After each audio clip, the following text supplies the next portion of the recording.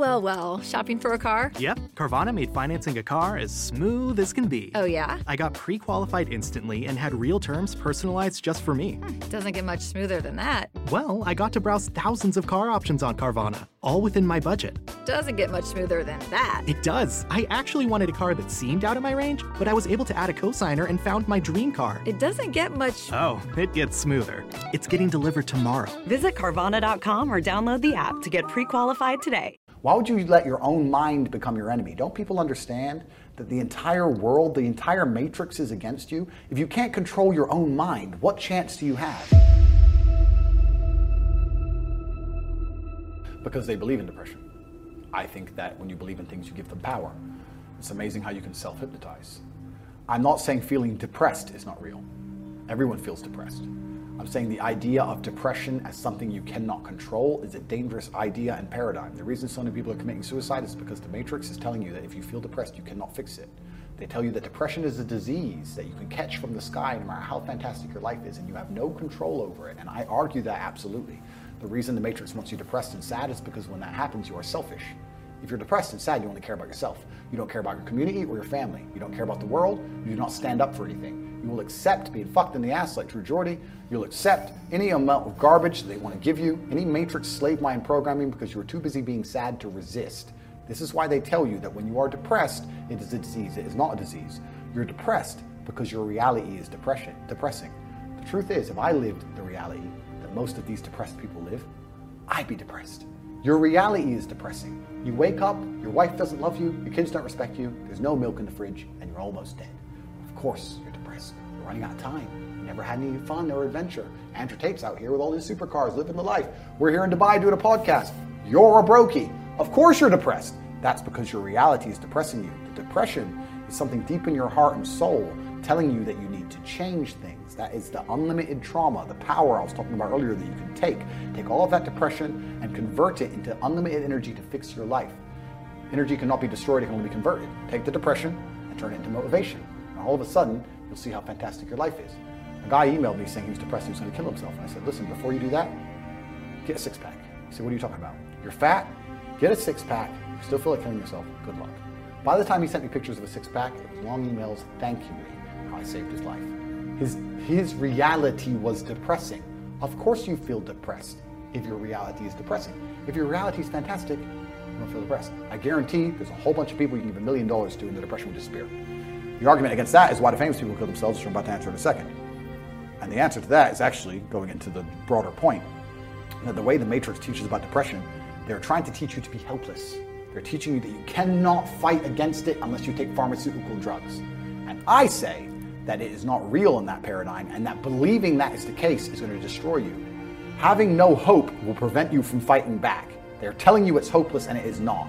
If you do not believe in depression, like I do not believe in depression, no matter what bad things happen to me and how bad and depressed I feel, I know I can fix it. That will make me fight harder than if I believe I cannot fix it. The reason that rich people kill themselves is because they buy into this paradigm completely. They go to a therapist, and the therapist says, you have depression. It's not your fault. It's a disease that nobody can fix, and I can't help, and nobody can help. Then they give them a bunch of mind-altering drugs. Then they sit them there in therapy to talk about all the bad thing that's ever happened to them. Let me tell you something. If someone told me that I felt shit and I couldn't help it no matter what I did about my life, gave me a bunch of mind-altering drugs, and then sat me down to repeat all the bad shit that ever happened to me for hours and hours a day, I'd kill myself. It gets to a point where it just ain't fucking worth breathing anymore if you're gonna believe in that bollocks. But if you wake up and go, you know what? They're saying this is a disease, but I don't accept that paradigm. I don't believe in it. I believe that I can fix this myself. I believe if I change my reality and create an experience of life that I am absolutely not really satisfied by, I will no longer feel depressed. You will cure most of your own problems. Take two men, put them in two individual haunted houses. One believes in ghosts, one doesn't. There's a loud noise in the night. The one who believes in ghosts wakes up and is paranoid, is afraid, can't sleep, is sitting in the corner of the room shaking. The one who doesn't believe in ghosts goes back to sleep. It is the belief in the ghost which punishes him, not the ghost itself. If you do not believe in depression, you can never be depressed. That's why I don't believe in it. And to go into a broader point about all of that, I don't even give a shit if I'm wrong. Because I've adopted a mental model that makes me ultimately and utterly competitive in all realms of human endeavor. And if by me not believing in depression, I am better at fighting the idea of being depressed, if I am better at making myself feel happier, if I am better at regulating my emotions by not believing in an idea, then I'll continue to stay wrong. I do not believe in things that take power away from me. I believe in things that make me more powerful. I will not sit here and start believing in ideas that are going to reduce my competence. Absolutely or utterly not. So I don't give a shit what scientist, doctor, I don't give a fuck who you put in front of me and try to convince me I am wrong. I don't believe in it because I am more competitive in this realm. And for the people who believe, if you and I go through the same terrible experiences, the same level of heartbreak and trauma, I guarantee your belief will destroy you when mine won't. And why would you believe in an idea that is against you?